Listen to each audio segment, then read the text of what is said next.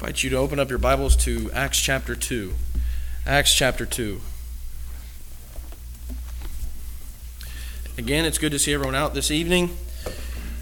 Good to be with family once more, to be able to worship God together, study from His Word a little bit more, try to think more about what He would have us to do, how He would have us to act, how He'd have us to be.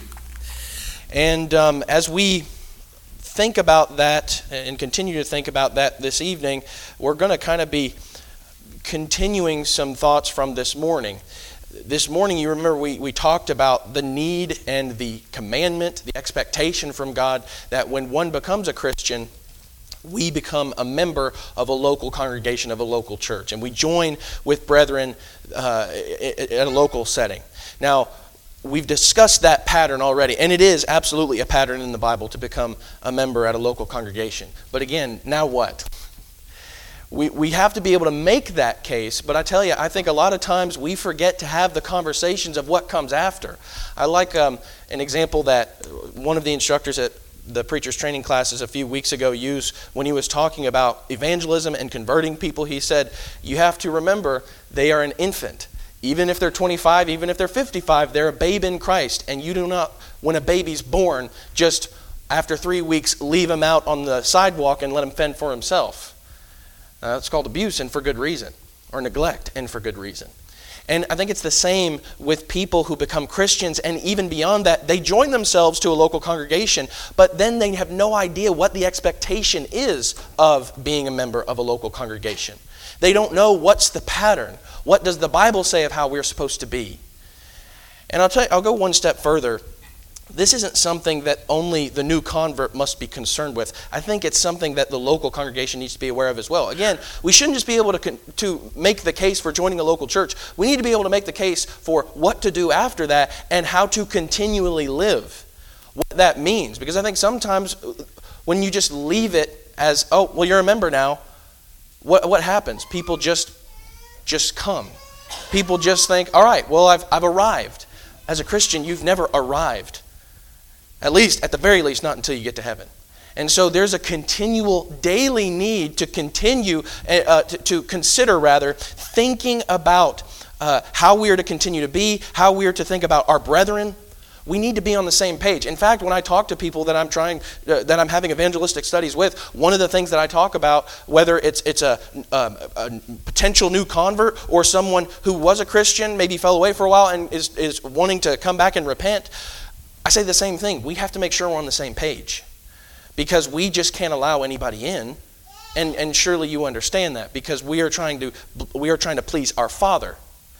You just think about how many different scenarios that could come up if we don't consider this. Because what happens if a false teacher comes in because there were no questions asked? What happens when a man like Diotrephes comes in and is trying to, rule over a local congregation? What do you do then? Well, we need to have answers for those kinds of things. And we need to have expectations already in place from the Scriptures, from the pattern that we see throughout the Scriptures, that we can easily point to and say, this is wrong, or we're doing exactly what we should be doing. We're continuing the pattern. And so I just want to continue talking about this idea of being a member tonight and what the expectations are. And we're not going to start with the individual. We're going to end with the individual, because I really do want to continue that notion of what the church needs to think of. You see Lakeside's logo up on the screen there. What is it that Lakeside we should be thinking of when people are coming in and saying, I want to be a part of your group. I want to associate, join, cling to this group in the work here at Lakeside. Because we are supposed to be busy doing a work, aren't we? And so what is it that we're supposed to be thinking about? We have a responsibility here when someone comes and says, what do we do? I said Acts chapter 2. I meant Acts chapter 9 if you want to turn there. Acts chapter 9. We read this morning, but I want to look at it, make a different point, a secondary point to this passage. In Acts chapter 9, in verse 26, after Saul has become a Christian, he immediately joins brethren. But then you go down to verse 26, he's been persecuted, and so he has to flee to Jerusalem. And it says when he came to Jerusalem, he was trying to associate with the disciples, but they were all afraid of him, not believing that he was a disciple. But Barnabas took hold of him and brought him to the apostles and described to them how he had seen the Lord on the road, and that and how that he had talked to him, and how at Damascus he had spoken out boldly in the name of Jesus, and he was with them. Now, as I said, we already read that this morning, and the point we were making was that he continually saw the need to join with the local brethren. In this case, when he got to Jerusalem, they rejected him. Now, were they wrong for being cautious? Was the brethren at Jerusalem wrong for at first making this choice? For saying, hey, guys, we can welcome this man in, but he has murdered family. He murdered Joe's brother over here not too long ago, but let's just allow him in. Was that wrong for them to have the conversation and say, absolutely not? Because this man was a murderer. He could have been a spy to a degree. And so at first, they shirk him. They shun him for a while, and I don't think that that's necessarily wrong. I think it would have been wrong had they stayed that way after Barnabas comes in and vouches for him. After they've talked with the apostles, and the apostles even say, no, this man, he is saved. That's when it would have been wrong. But it's not wrong to have the conversation, and that's the first point I want to make. It's not wrong to consider who is trying to come in among our midst. In our midst. If we have to judge those that are in our midst, as it says in 1 Corinthians chapter 5, we should be able and we should be willing to consider the people that want to come in, whether it be for malicious purposes or for good purposes. We have to ascertain whether or not this is for honest reasons. So they weren't just being mean-spirited, because when Barnabas comes, a trustworthy voucher comes, they accept Paul without hesitation. And so we need to come to grips with the fact that we are supposed to consider those who want to come in. If we learn anything from these passages, we need to be careful and cautious and vigilant that wolves not come in. Over in Acts chapter 18, I think this is really a common thing that was done, a common tradition that was done, especially in the first century. Acts chapter 18, this is talking about Apollos, but look at what it says in verse 27. He wanted to go across to Achaia. The brethren encouraged him and wrote to the disciples to welcome him, and when he had arrived, he greatly helped those who had believed through grace, for he powerfully refuted the Jews in public, demonstrating by that the scriptures that Jesus was the Christ. What I really want to focus on is the fact that the brethren encouraged him and wrote to the disciples. Why? So that way the disciples have an idea of who's coming into their midst, so that they have an idea of the kind of man Apollos is. Because if they're going to do anything worth their salt, if they're going to do any work, they're going to make sure that this isn't just someone trying to, spy out the family of God, not someone just trying to come in maliciously like a wolf in sheep's clothing. And so this, I think, was a common thing. We're even going to look in Acts chapter 15 in just a moment. But in Acts chapter 15, the same thing is done. When Paul and Barnabas go back to Antioch, they send Judas and Silas with them as they send that letter, just to have a few other people who were there writing that letter down. That way there were no questions. There's full transparency here. And I tell you, sometimes people get mad when you start asking them questions like, hey, this is none of your business. It absolutely is my business. You want to be a part of this family and you're not willing to share some information? There's going to be times where hard questions have to be asked, maybe some uncomfortable questions. But I'll tell you one of the most proudest moments I've ever had being in a group. It was while we were in Buckhorn, Mississippi. And there was a man who came in, and this was a man who was married to a woman when he was a member at Buckhorn.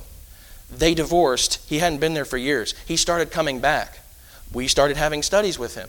And finally, towards the end, when I was going to, when he was asking me about what he needs to do to make things right, I told him, listen, you've told me many things, but you're going to have to be willing to answer the same questions and maybe some other uncomfortable questions to the men.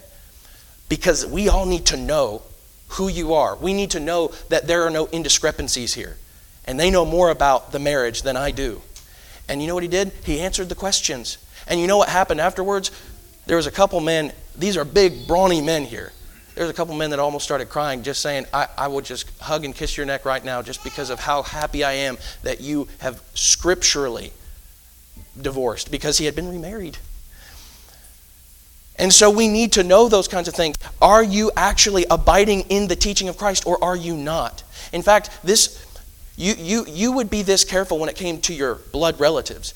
Parents, when you start looking for a babysitter for your children, are you just going to pick someone off the side of the street? Are you just going to pick someone who's walking on the sidewalk and say, hey, I actually have to go out of town. Can you watch the kids for maybe 15 minutes? Can you watch the kids for maybe 2 days? without any questions asked?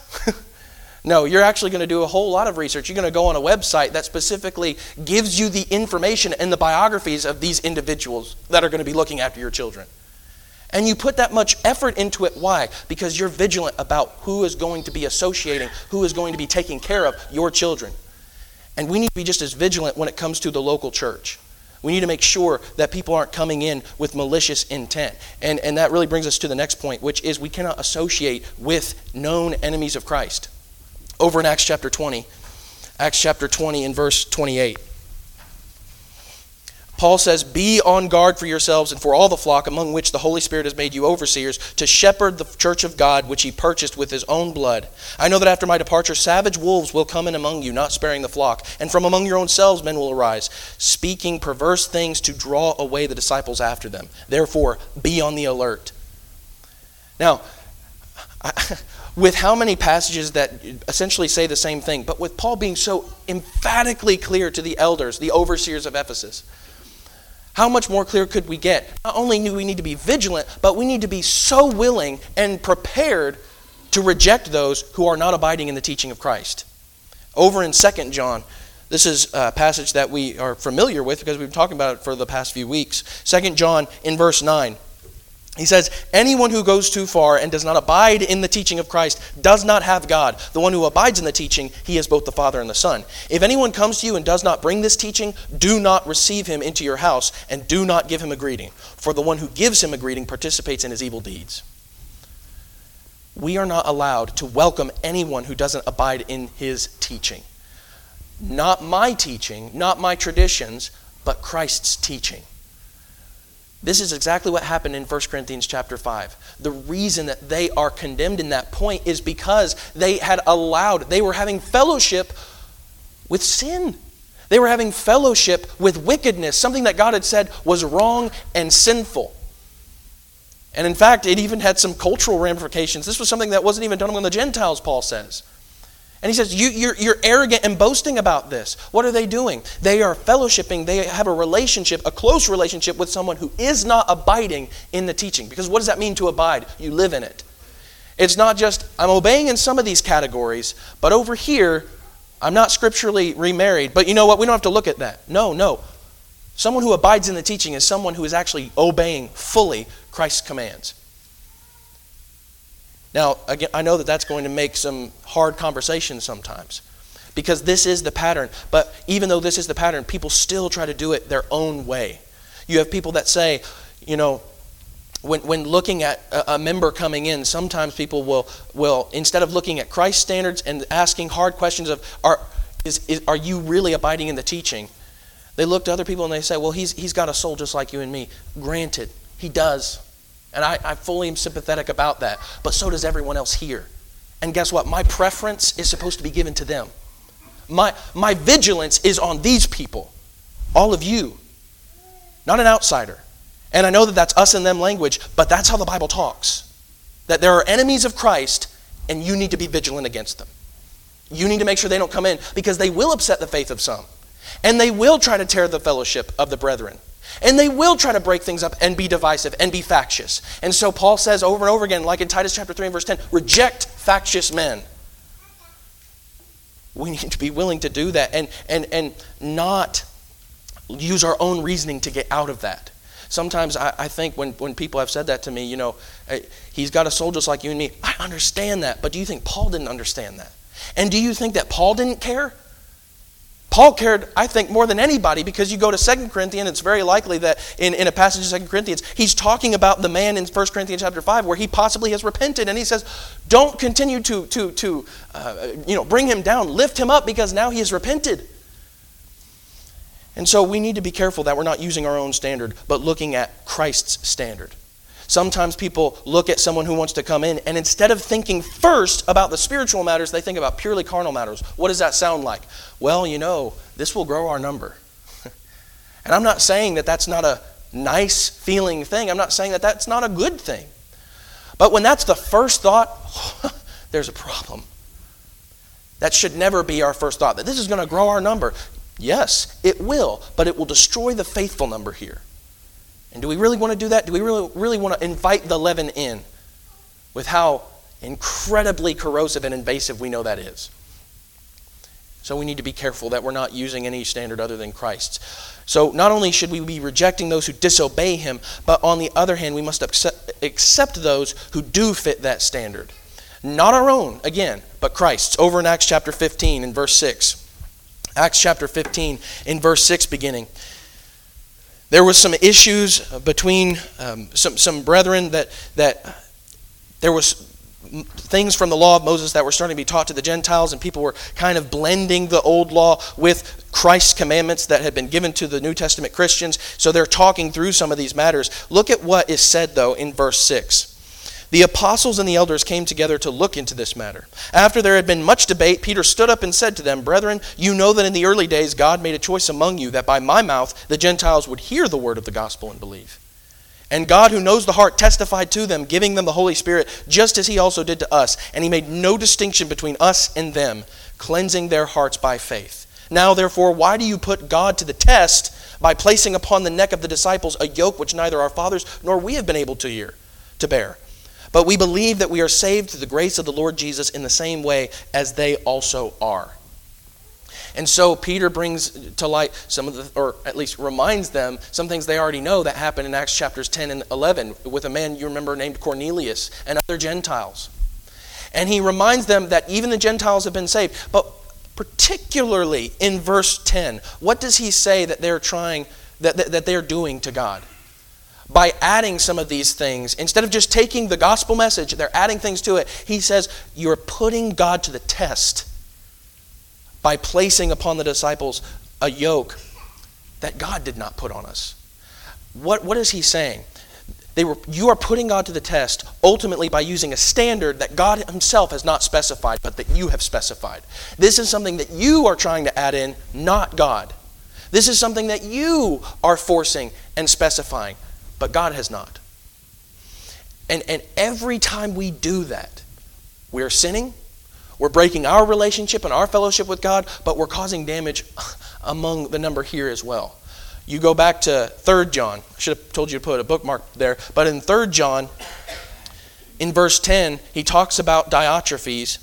In verse 10 it says, For this reason if I come, I will call attention to his deeds, which he does, unjustly accusing us with wicked words, and not satisfied with this, he himself does not receive the brethren either, and he forbids those who desire to do so, and puts them out of the church. He says, don't imitate what is evil. Don't imitate this kind of behavior. And what was Diotrephes doing?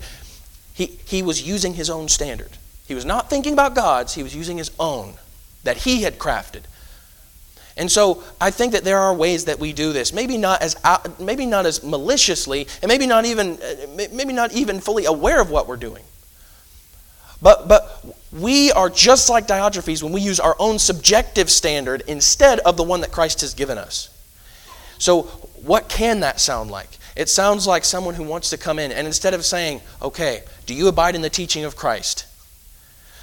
What are your thoughts on marriage, divorce, and remarriage? And asking maybe some difficult questions, but making sure that they answer scripturally. Instead of asking those kinds of questions, we look around and we say, and this I don't think would ever be said here, but maybe someone looks at him and says, well, he doesn't make much money, so that's not really going to help the contribution here. So I don't think we should have that kind of person here. He's not really going to help financially. Or he's covered in tattoos. I don't think we want to have that kind of look at Lakeside. I don't think you want people to look in and see someone like this to come in. Now, I'm not saying that we want to look, like the world. But what's the standard here?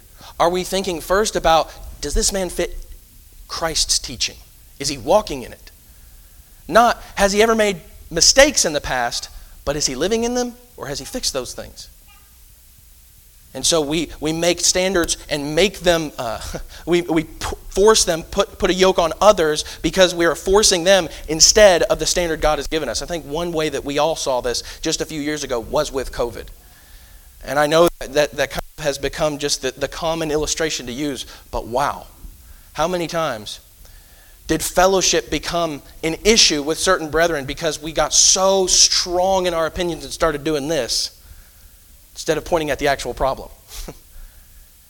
And so what do you think about COVID? No, we can't have him here. You would not believe what he said. Are we using our own standard or are we using Christ? And there are many more examples that we can use. And those are very basic examples. That's just the tip of the iceberg.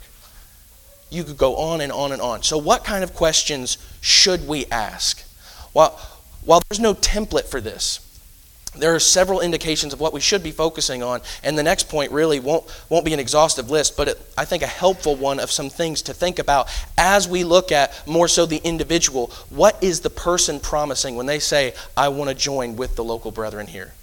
Like Paul, I want to join with the local church here, and I want to be just as committed. What are you promising when you are saying, when you come and say, this is what I want to do?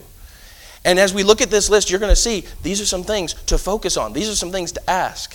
And first of all, I think one of the main things, one of the starting things is, are you going to be present?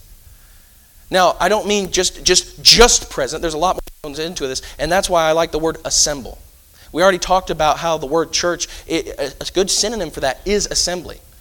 But over in Hebrews chapter 10, verses 24 through 25, where he says, you consider how to stir one another up into love and good works, encouraging one another daily, not forsaking your own assembling together. And so you have several different commands there. And so when he says, don't forsake, don't neglect the assembly, there's a lot more than just make sure you're there and check the box. Being present is just the baseline. It goes so much further than that. You got to focus on encouraging the brethren while you're there. You got to focus on how to stir one another up. You have to focus on how to strengthen and build each other up. It's not just be there, sing a few songs, give a contribution, you're done. It is, you are present, and the way I've always liked to look at this is when your wife comes up to you and says, I want you to be with me. Okay, that's fine. And then what do? You start playing a video game. Well, we're sitting right next to each other. What does she mean? She doesn't just want you to be right next to her. She wants you to be here with me, be present, be in the moment. But I tell you, a lot of times, sometimes what you find are people, yes, they're physically in the pew, but where is their minds? It's on Facebook, it's on Instagram, Twitter, or they're not focusing on what they're doing. They're drawing pictures because they're just too bored to be here. You're physically here, but are you really here? Is God going to accept that kind of worship? No, He's not. And so not only are you going to make sure that you make this a priority, assembling together a priority, not vacation and not all these other things, but you're really going to focus on this. This is more important than double overtime. This is more important than a week with the buds going camping. This is more important than a whole free evening of golfing with the friends. You're making a priority to come and do something. And so, are you willing to do that? If you are, that's a step in the right direction. If you're not, frankly, you're not ready to be a member. You're not ready to do the things that Christ has commanded us to do when He says that we need to be together and be together for a purpose. Not only should we ask if someone's willing to assemble, but you're promising that you will be of the same mind.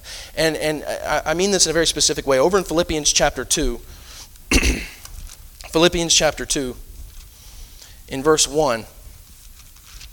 Philippians chapter 2 in verse 1. Paul says, therefore, if there is any encouragement in Christ, if there is any consolation of love, if there is any fellowship of the Spirit, if any affection and compassion, make my joy complete by being of the same mind, maintaining the same love, united in spirit, intent on one purpose. The way that you maintain the same love, be united in spirit, and intent on one purpose, you do that by being of the same mind. And not just of the same subjective mind. Not just saying that we're all gonna agree with the Diotrephes. What is he saying when he says, be of the same mind? Well, one of the things that always cracks me up when I'm having studies with people and we start going through some of the scriptures and they look at me and say, oh, you're just a part of that group that all thinks the same thing. I'm like, yeah, is that an insult? I mean, it's a compliment to me. Because you have a whole world of people out there that say, oh, there's one church, there's one way, except for all these different ways that we say are actually not going to be condemned, that are going to be okay, even though we are outwardly speaking against this. You know what? We can't condemn that. It doesn't. There's a disconnect here. These people are speaking, constantly contradicting themselves. And so when someone says that to me, it's like, thank you. Don't you want to be a part of a group like that? Not saying it's perfect, but this is Christ's desire, that we will be of the same mind. And in a couple of ways. One, having the same mind in servitude and humility. You can even look further on in Philippians chapter 2, but specifically in Romans chapter 12. Romans chapter 12. We read this earlier, but in Romans chapter 12 in verse 16. Romans 12 in verse 16.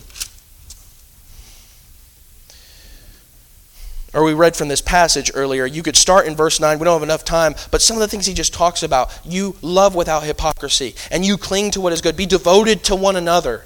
Not lagging behind in diligence. But skip down to verse 16. Specifically, be of the same mind toward one another. Do not be haughty in mind, but associate with the lowly. Do not be wise in your own estimation. Why do you think he has to say in a couple different ways, don't think that you're, all that when it comes to your own wisdom. Don't be haughty in your mind, and don't focus, fully on your own wisdom. Make sure you're thinking about the wisdom of the Scriptures. Why do you think he has to say a couple different things to say the same thing?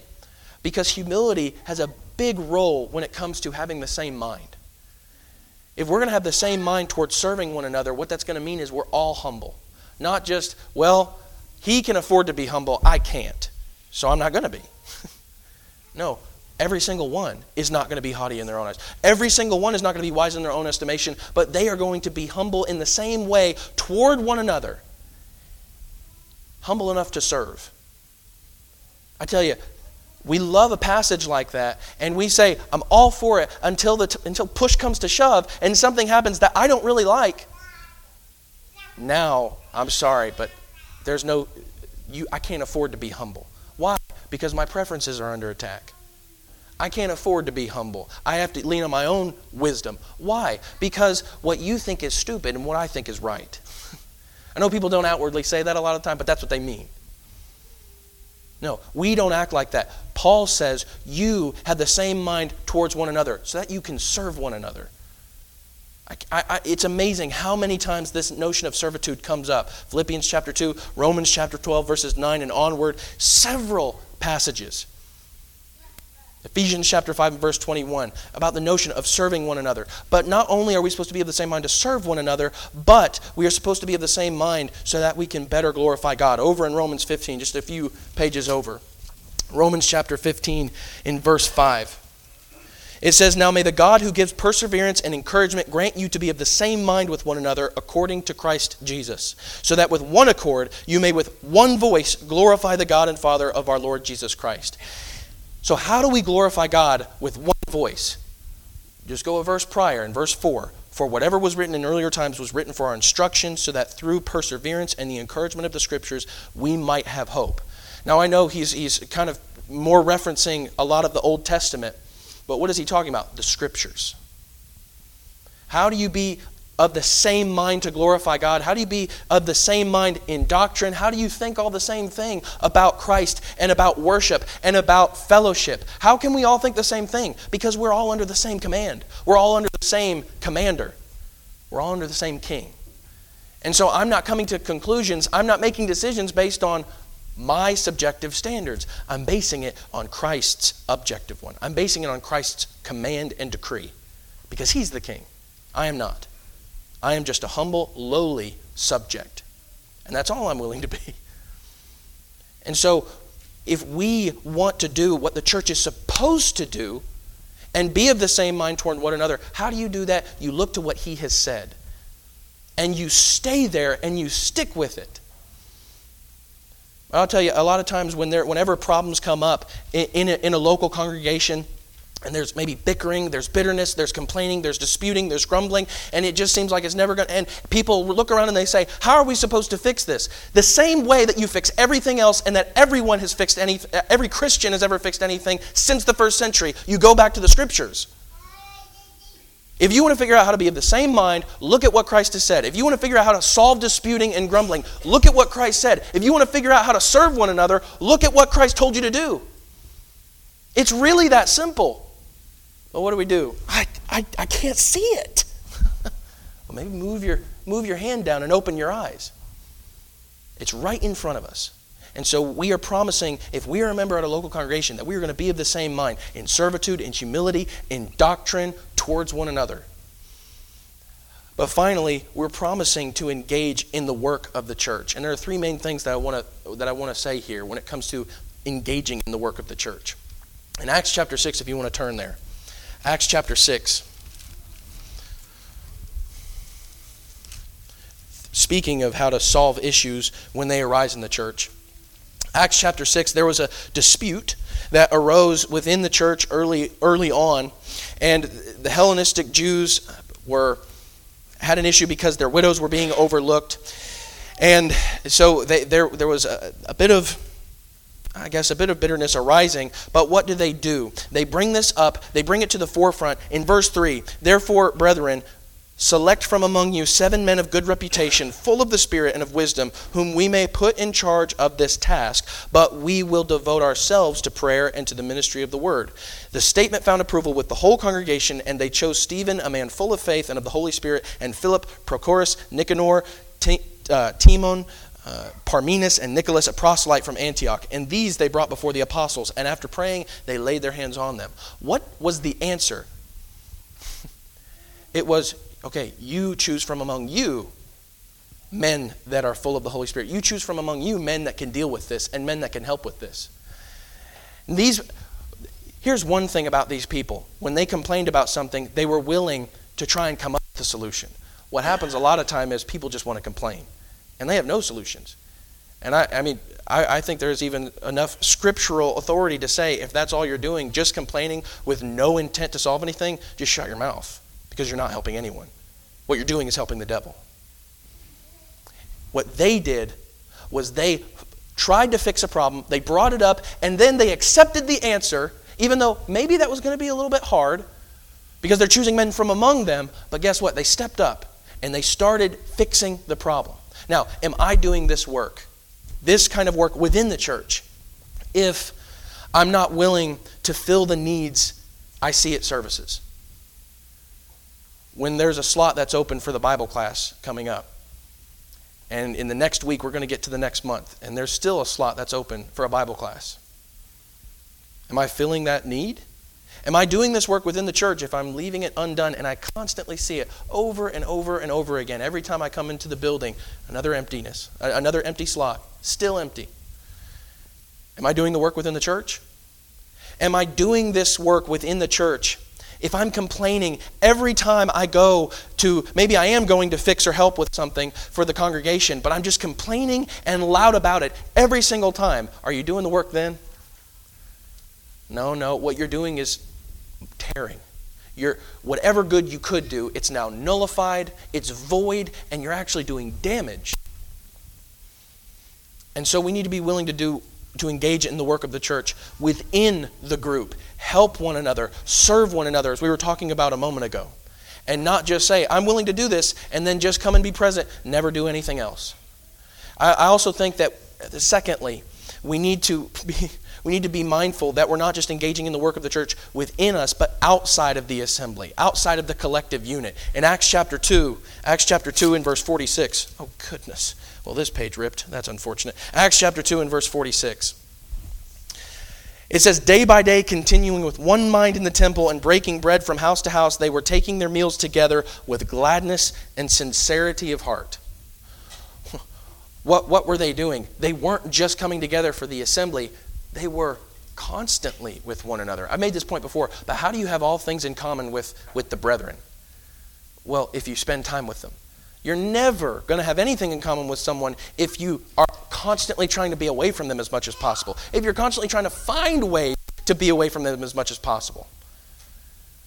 And I think it's crazy sometimes people complain about, well, people just don't seem to be getting very close to me at church. Well, have you tried to invite people? Have anybody invited you? Yeah, they've invited me to restaurants, but I don't really do that. I don't really like going out in public.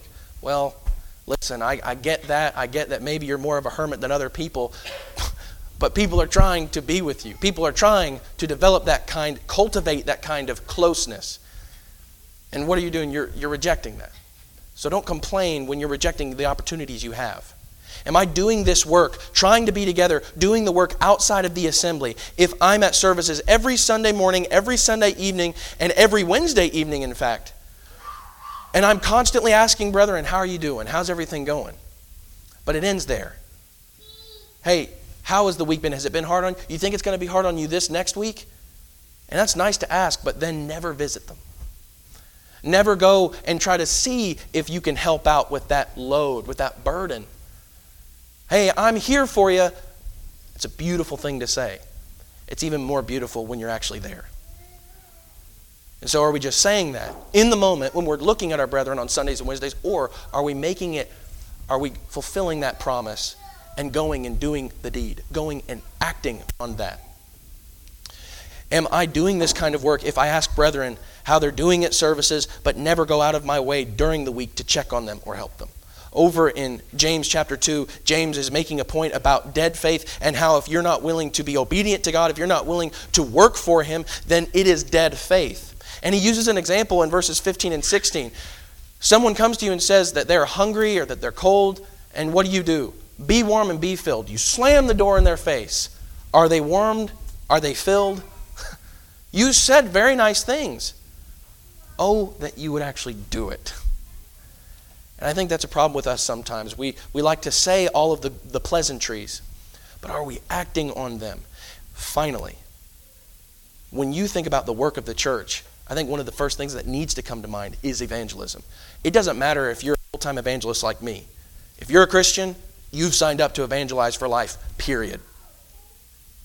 That's our job. Over in 1 Timothy chapter 3, very quickly. 1 Timothy chapter 3, in verse 14, he says, I am writing these things to you, hoping to come to you before long. But in case I am delayed, I write so that you will know how one ought to conduct himself in the household of God, which is the church of the living God, the pillar and support of the truth.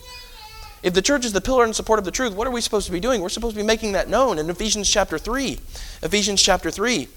And there are other passages we could go to, but Paul makes it abundantly clear in verse 8 beginning. To me, the very least of all saints, this grace was given to preach to the Gentiles the unfathomable riches of Christ and to bring to light what is the administration of the mystery which for ages has been hidden in God who created all things, so that the manifold wisdom of God might now be made known through the church to the rulers and the authorities in the heavenly places. This is the mission of the church, that we are constantly focusing on evangelism. How are we doing in that? I tell you, a church that's not focused on evangelism, that is not alive for evangelism, is a dying church. That isn't focusing on it. It's dying. So when thinking about that, am I leaving the teaching to others? Because, hey, we have a located preacher. That's okay, that's great. And I appreciate that especially. But are you preaching? Are you evangelizing the truth to those around you? Because frankly, I don't have the same opportunities you do with your coworkers, with your family members. Are you doing the job? Are you engaging? Or am I leaving it to other people? Or failing if that's what we're doing? Am I leaving the local evangelism to everybody else, like the preacher, the people that I'm sitting next to, or am I participating in the defense of the gospel myself, like Paul talks about with the Philippians? And why is he able to look back so joyfully and lovingly on remembering them and remembering the fellowship that he had with them? Because they not only participated in the gospel, in the defense of the gospel by sending him support, but they were participating themselves by spreading the gospel. We can't just think that while the contribution is participating in that evangelism, we can't just act like, that's it, I'm done, I'm good. That's commanded, first of all. And that's good that you're doing that. But you can't just say, I've put the money in, that's my evangelism for the week. If God opens a door throughout the rest of the week and you say, well, I've already done my part, and you slam it shut, you're going to be held accountable for that in the end. And so this is not an exhaustive list. This is just a few things that I think we should be thinking about from a congregational standpoint and from an individual standpoint. Understand what being a member looks like and what it is. You are promising that you are going to be submissive and a servant like Christ. You are promising that you are going to abide in the teaching of Christ, and that you already are, which means you've repented of everything that you're supposed to not be abiding in. It means you're going to have to answer some difficult questions, maybe uncomfortable questions. But isn't that what the gospel message is for everyone at the beginning? What happens? You are a sinner, and before God, you are worthy of death. You have broken a holy covenant and a holy command. You have a debt that you cannot repay. Every single person, regardless of who you are, has to deal with that fact, and it's uncomfortable. But then what does God say? You don't have to be left there, because through my Son, you can have salvation. If you are a Christian and maybe you have done your part to a degree, you've met those conditions at the beginning, but you stopped focusing on what it means to be a member. You stopped evangelizing yourself. You have stopped being a servant. You've stopped being of the same mind in any regard. You've stopped being present, for that matter. You can correct that. It's not so hard and impossible for you to make the corrections in your life. And if you need the help of the brethren, please, this is one of the reasons it's helpful to be a member of a local congregation, because you have the encouragement of the brethren around you. And the love that they have for you, they would love nothing more than for things to be made right in your life. Use that, because God wants you to use that. But if you are not a Christian, just remember, everyone had to make that uncomfortable step forward. I'm a sinner. I am dead in my transgressions. There's no way I can save myself. But I know who can.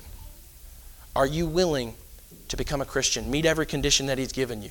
To repent of your sins, to confess, make a confession based on that belief, be faithful till death, be baptized for newness of life, wash away your sins through His blood, and then keep making the next steps until we finally get to His throne in heaven. Are you willing to be a Christian? Are you willing to be a subject of the King and do everything He says? If you're willing to do that, subject to the invitation by any means, please come forward. Let us know as we stand and as we sing.